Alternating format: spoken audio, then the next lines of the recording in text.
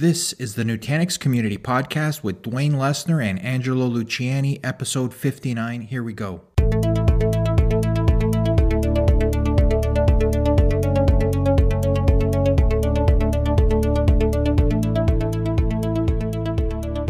This week, Dwayne and I chat with Karthik Raghunathi from Yugabyte.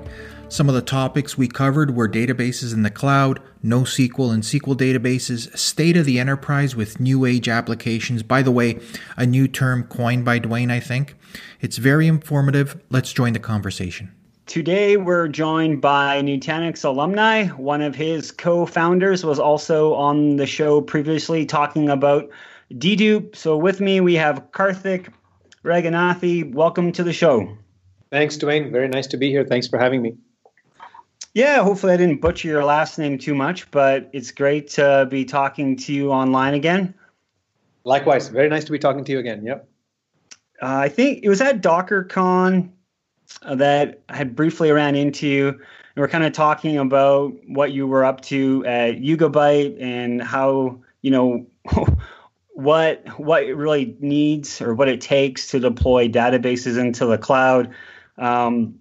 And I thought I also saw some good posts online about kind of describing different databases, that are used, SQL and NoSQL, and what that means. So I'd kind of like to deep dive into those areas and kind of get your take on what's happening inside the enterprise, and also with, if it's correctly deemed new aged applications, what those cloud kids are up to. So absolutely. Yeah, I'd love to talk about that. Yeah, it was DockerCon actually, and it was a great conversation. Yeah, it's those things where you wish you would have had the record button right then and there, but that's usually never the case. Though getting this podcast started, I realized that it may be harder to run Skype than it is to run a database in the cloud. So that's true. So maybe I think most of the enterprise, I would say, or, we use the word a lot here too, legacy, but that could mean anything in the land of IT. But, I would say SQL, Oracle, those things are predominant in the enterprise space. How do you see those being played out in the cloud, and why do you even want to run a database in the cloud? Is it just lift and shift, or what are people up to? Yeah, that's a great question. So I'll answer that with a slightly more recent historical perspective. So we started Yugabyte in 2016, and we've been talking to enterprise customers for the third year in a row now as a part of Yugabyte. So it's pretty interesting to see how the cloud perspective has evolved from the database side of things. In 2016, most customers were thinking about if the cloud was safe enough and if it actually made sense to put it as a part of their longer-term roadmap. But that said, some of the folks were actually experimenting and trying to move some test dev workloads into the cloud. Come 2017, I think the cloud did the various public clouds did a lot of work with respect to security. So what we found was a lot of people started adopting the cloud, and it was mostly lift and shift. Now, forward one more year, in 2018, now, people are truly understanding that to get ROI from the cloud, you have to build the app in a cloud native fashion. And just a traditional lift and shift is probably going to be worse off. And it's not going to utilize in terms of cost and ROI. And it's not going to give you all the features that you had wanted from the cloud in the first place. So we're seeing that trend happen. We're seeing people re-platform themselves for the cloud and move into the cloud in order to create a net new breed of application. I thought it was interesting, with that perspective, and typically if you have a long running workload, that kind of always seems fit for on-prem. But you had brought up the notion that if you had a data center anywhere in the world, what would you do with it? And that would be, you can deploy a database really beside your customer for the most part. That's right. Yes, exactly. And public clouds have really made a lot of data centers available to us. So between the three big public clouds, there are over 100 different data centers in 100 different regions. So that means you can now serve your customers with very low latency. And it is possible to transfer your data and really get it and to enable newer types of user experiences. Something that you would have not thought possible when you were building apps in the older era, and that's when you were interfacing with things like an Oracle or a SQL Server or the traditional RDBMSs, because they were built in an era when you wanted to quickly build an app and it was deployed to one or maybe two data centers at the most, and it was active passive with failover. And failures were not that common because the amount of data, the number of apps were far less back then than it is today. Yeah, if I look at an enterprise that's been around for a while, they probably typically have 200-300 apps that they need to care and feed. If you're gonna kind of go down this route, what kind of tooling do you need? Because am I just going to deploy a SQL VM or a NoSQL VM and then call it good? To me, if you're having one of these scaled out applications that's dispersed everywhere, that doesn't seem like that's going to really make it totally work.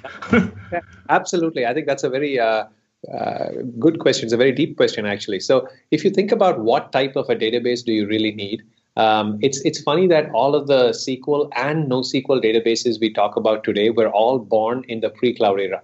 They were all built around 2007, 2008, when it was still predominantly on-premise with that focus. So if you now fast forward to the cloud era, what is the one thing or the two things that the cloud has completely changed?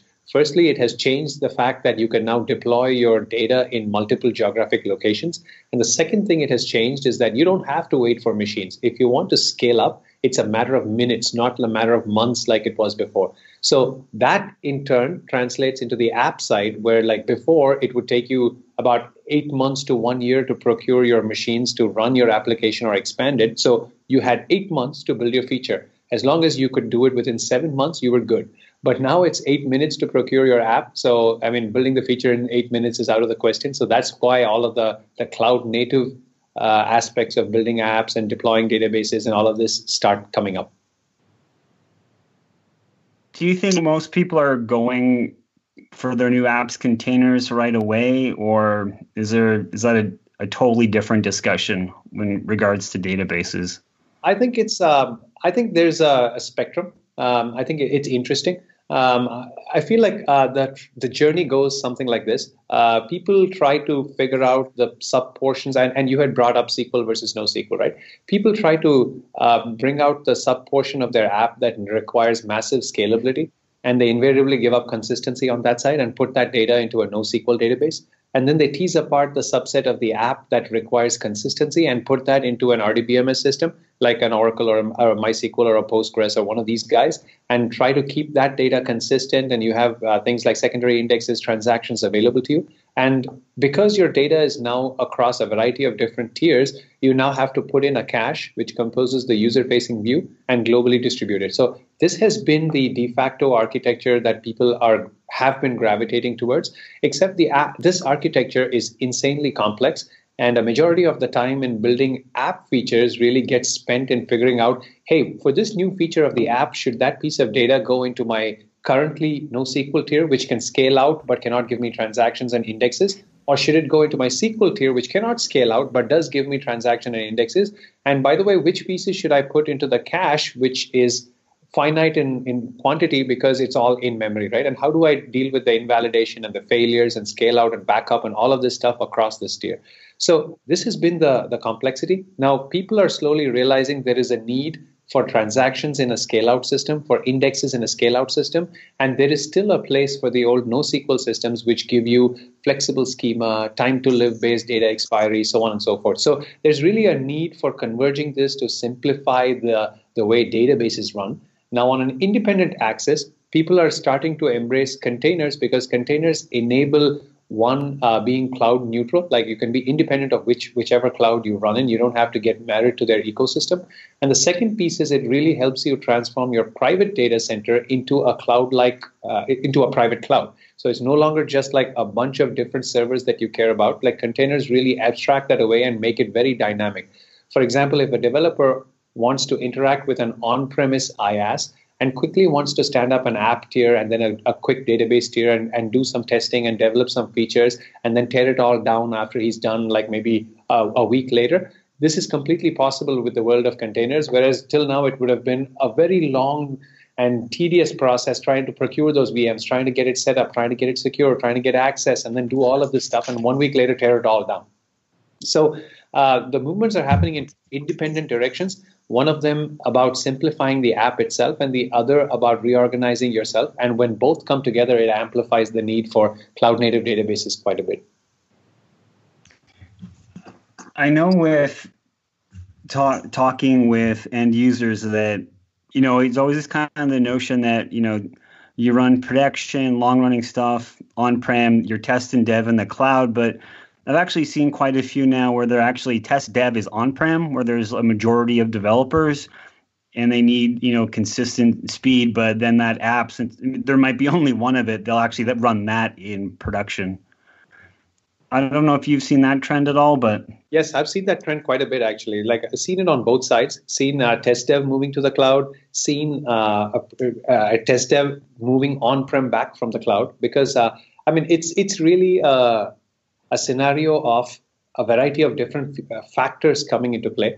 Like, you may already have a lot of hardware in your private data center, and you move to the cloud simply because you couldn't, as an IT operator, satisfy the demand for self-service infrastructure. So a dev team comes up, it's all microservices based right now. So each team wants their own entire stack, and the stack can be slightly different from one team to the other. And the stack that you stand up is often invariably short-lived, because you want to build a feature, there's a 2-week sprint, you want a new cluster at the beginning of the sprint, and by the end of the sprint, you're done with this, you've committed your features, it's gone upstream through your CI/CD pipeline, you want to tear everything down, and now you might go on to a completely different feature which requires a completely different stack altogether. So this process starts got people thinking, hey, the only way to achieve this is by moving to the cloud, where people can just express their intent and get all of these VMs and do something. But the result of that move was that a lot of machines got left running idle. So the cost explosion, firstly, was just too much to handle. There was no clear way to contain what really happens here. And the second piece is, it also matters a little bit how you run your production and staging environments, because your test and dev environments have to play nice with those environments. So moving to the cloud sometimes may not play nice with staying on-prem for production or what have you. So moving into a containerized world simplifies those apps, the way they're packaged, the way they're deployed. And I think people realize that once you have moved into a containerized world, it doesn't really matter if you're deployed on the cloud or on-premise. And there's already a lot of hardware on-premise, so why not reuse this for the test dev as well? This is kind of going a bit off topic, but you mentioned the word sprint. And, you've been at Facebook. I don't know where else you've worked in the past, obviously at Nutanix, but anytime I hear sprint, it makes me chuckle, because it's like in the developer side, it seems like it's back-to-back sprints. So I don't know when you ever actually get a break. No, there's no break. Yeah, it's always a sprint. Yeah, it's like... It only indicates the fact that it's 2 weeks of running hard on one feature, as opposed to 2 weeks of running hard and then not running hard. I think that second part doesn't quite happen. Oh, man. I hear it all the time and think, it's going nowhere fast. I don't know what it is, but makes me chuckle every time. On the storage side, if you're deploying in the cloud databases and on-prem, I've took Yugabyte DB for a spin with a deployment manifest you had, and used our CSI driver for interacting with the storage. And one thing I thought was neat, which I just can't see how you do with a traditional database. If I want to scale out the deployment, I can have a template that just keeps adding volumes for those pods, which seems quite remarkable from a set and forget. That's right. Yes, that's right. And I think we had the advantage of starting to build the database in 2016 when container technologies were well known. So we were able to build and architect the database around rapid scale out and scale in. And that's not even a word, because I guess databases didn't really scale in. It was a one-way street. So, but if you even take NoSQL databases that were born in the era where you needed to scale out, it is true that they can scale out, but they are not built for rapid scale out. They're built. It's a pretty manual and laborious process where you have to pretty much babysit your database through the acts of adding a bunch of nodes, and the whole thing would take many days to complete. And your database is now utilizing the new hardware only after the entire move is complete. This is typically how NoSQL databases work. SQL databases, on the other hand, of course, don't even scale out. So that means you have to move it up to your app tier, which is an even bigger undertaking. So with Yugabyte, one of the things that we specifically have done is the ability for you to add nodes, and instantly, in a matter of minutes, the new nodes start relieving pressure from the old nodes. So the scale out happens in small units. We call those units tablets. So it happens in small units called tablets. And if you remove the old nodes, they get re-replicated back, so which is the scale in or reducing the size of your cluster, also in these small tablet units, and the database stays functional throughout. Yeah, I've never heard of a DBA giving back storage before, so I don't know. This seems all like magic and would never happen. That's true, but funnily, like in the world of Facebook, like the one constant is that you have to innovate on apps all the time. So you have to build a lot of apps to have a good digital footprint.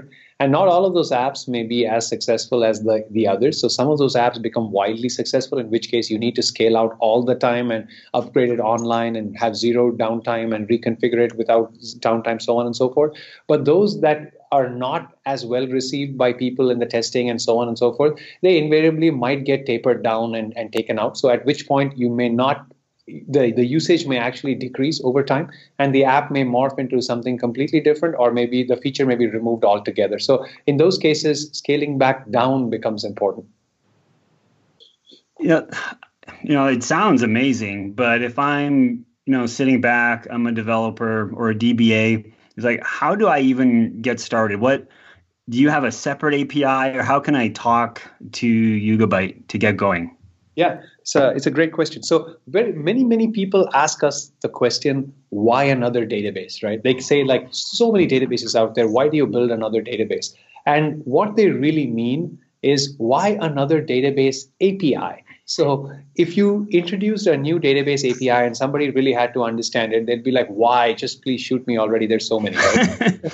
So like that's what we realized too, because we're developers too. We really understand the pain. So we said, like, let's take existing APIs and not change the API, but add whatever functionality is missing into those APIs, because the storage layer underneath, the distribution, replication, and fault tolerance layer, couldn't deal with them. So you can interact with Yugabyte using three standard well-known APIs: Cassandra for the NoSQL side, Redis for the caching workloads, and Postgres for the SQL workloads. So those are the three APIs that we intend to support in Yugabyte.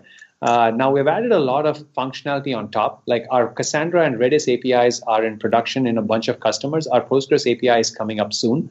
With Cassandra, we've added secondary indexes, distributed transactions, a JSON data type for flexi schema, so on and so forth. So a bunch of enhancements to make it really supercharged. On the Redis side, it is a persistent, scalable Redis as a database. So you may be interacting with a cache API, which gives you very low latency access, but it actually stores and scales data on the other side. So typically users of caches have to figure out how to persist the data. But this API is really nice. So we figured, you know what, you don't need to do that. If you like this API, just use this API as a database. It can survive faults, you can scale out, so on and so forth. And the third API is a SQL API through Postgres, where you can scale out and get all the efficiencies of a NoSQL system, whereas you can still interact with it like a SQL database. I think that is just amazing from a business perspective, that I don't really have to go and learn anything else, and I can just go start using it right away. Like that would be my number one takeaway out of all of it. But to that note, if I didn't need this, a database in 4 different regions, and I just wanted something fast and scalable, could I just port over like an existing NoSQL or SQL into the Yugabyte, or does it need to be more purpose built? No, I think you could typically just port over existing applications into Yugabyte. It depends again on the motivation to do so. So typically people may have a lot. So here are some cases where people actually have ported over existing apps into Yugabyte, right? So there are cases when there is a lot of data density requirement in their Cassandra use cases. Cassandra typically handles 500 gigabytes to a terabyte of data per node. We've already tested Yugabyte to over 6.5 terabytes per node, and we could keep going because it's based on the HBase architecture from Facebook, where we had 36 to 48 terabytes per node. So it can pack a lot of density. And in the cloud, for instance, specifically, what you find is density is much cheaper. Like adding more storage to a node is much cheaper than having to provision compute. So it's really an operational ease as well as a cost saving on the IaaS side. So these are a couple of reasons why people would port. Similarly, on the Redis side, not having to deal with the database in addition to the cache, because with vanilla Redis, you have to figure out the sharding. It's a single threaded process. So you have to shard it, replicate it, figure out failovers, and persist the data. And if a Redis node dies, you have to figure out how to fetch the data and repopulate it. So all of this just goes away. It just works like a distributed scale-out system. So you just talk to a node or a set of nodes, and everything else just happens. And similarly, on the Postgres side, you may want to scale out for your data density or your query volume, and that just automatically happens in Yugabyte. So these are some of the reasons why you may want to port over existing apps as opposed to use the net new features and the existing APIs that we provide. You mentioned the NoSQL has can be used for transaction, but I thought my understanding that NoSQL isn't, I don't want to say is not very good at it, but I think that's where I'm leading to. It's support it, actually. You're right. I think traditional NoSQL does not even support transactions. It's not even consistent. You could lose data. But our version of the NoSQL API, by virtue of our common core, is transactional. So we added enhancements into our NoSQL API, and our documentation, our docs website has like an explore core features section where it talks all about our transactional features that we added to the NoSQL side of the house. So you could actually do begin transaction, change a whole bunch of different keys living on different nodes, and then commit the transaction, and it would show up atomically. And we reuse this internally to build secondary indexes, a unique constraint to keep unique values in a column, and so on and so forth. So these are traditional RDBMS constructs that we have ported over in the NoSQL into the NoSQL world, because our core data platform supports that, and we're just exposing that through the language APIs in a strictly enhanced manner. So you can just run a standard Cassandra app with the open source driver, and you could switch to our driver to use, for example, a JSON data type, or you could do transactions, or so on and so forth. Wow. Okay. So everything seems good, but if I want to back up this thing, can I just use the old APIs, like dump the database out, or what? Yep. How do I back up the data? Yeah. So there's a couple of strategies. The simple one, of course, is you can just use a dump API, like a MySQL dump equivalent. So you just dump out the data into a CSV format that you can subsequently import into the database. In the Enterprise Edition, however, we support a more sophisticated version of doing a distributed backup, where we actually soft link or hard link to files, and then we're able to copy that out to a target like an NFS endpoint or an S3 object store or something like that. So we're able to do all of that on the enterprise side. And for open source users, we have the standard scan and dump based API. Interesting. I think that covers it from a workflow on that side. I have one question, kind of like, I don't know if it will apply or not, but I ran into issues in the past with Solr and doing rebuilds. Can it be used just to dump documents in and replace Solr as well? It seems like be used. Yeah, it's actually a very, very often asked question. So today the short answer is no. You can add documents into it, but we don't build search indexes automatically. But that said, our API, our query layer is pluggable. So we already have, like we were talking, Cassandra, Redis, and Postgres, and Solr-based search. So the search API and an object store-based API are pretty often asked by our customers. So that's something that we probably will think of adding at some point in the future. Memories of compaction coming along and killing everything is what I was thinking about. And I thought, no, maybe this solves the problem, but... Yeah, so we have compactions too, but our compactions don't affect our P99 latency, so we're pretty good about it. It's a fully rewritten database in C++, so again, GC pauses, all of these things don't affect us as much.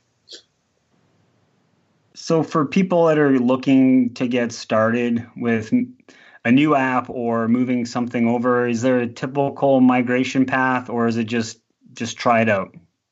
There is a migration path. So, it depends on different people come from different backgrounds. So some people are trying to achieve something new in an existing app. So which effectively becomes a new app, but with enhancements to an existing app. So for those kind of folks, like if they're using like a Cassandra API or a Redis API, it's a pretty one-to-one mapping in terms of how the schema works, how like and even for people using something like a MongoDB, right, which is another NoSQL database, the concepts are pretty similar. They translate over pretty laterally. So they should be able to try it out and get going pretty quickly.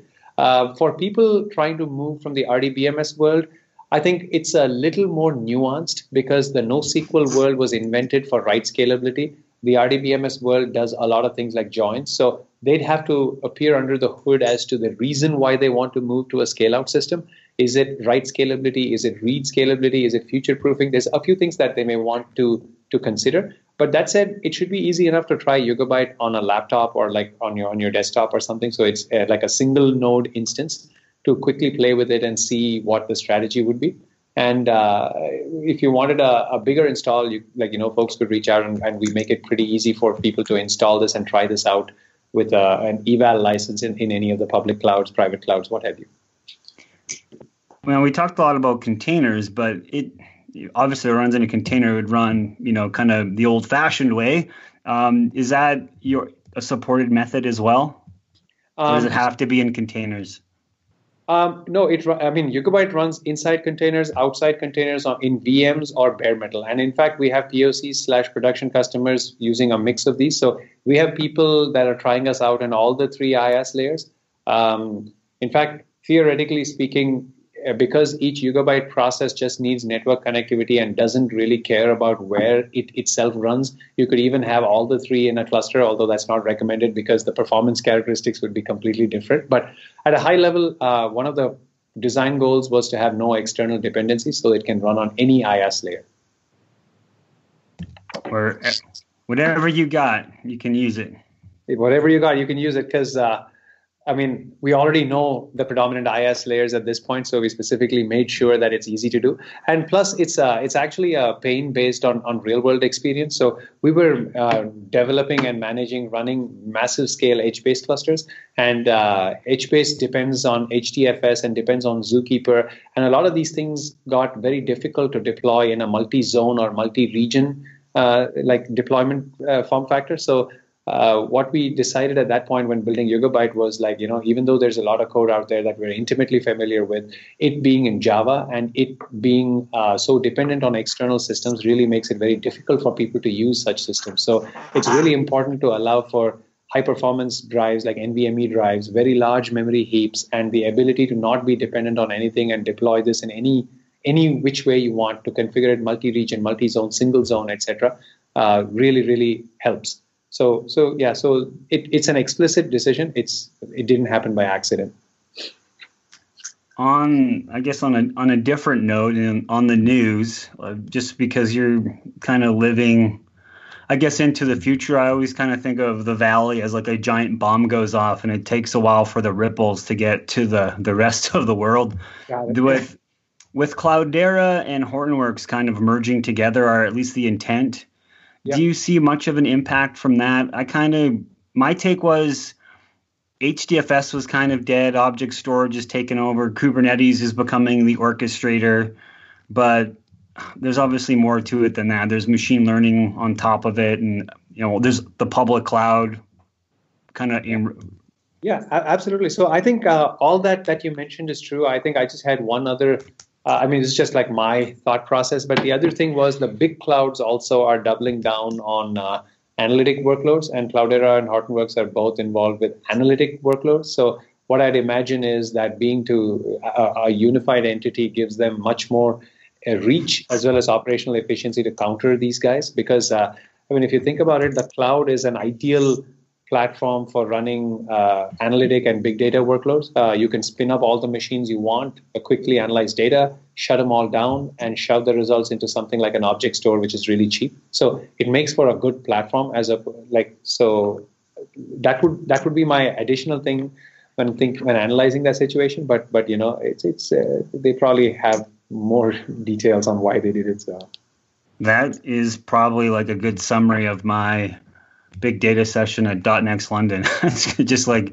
object storage. You might as well use it, and then compute when it's free, use it if you have it. If not, you're on a limited resource. Because I think a lot of these long running, or, if you submit a job, do you care if it takes 2 hours or 4 hours? Sure, you'd like to have it in 10 minutes, but if there's a cost associated with it, you probably don't want it in 10 minutes.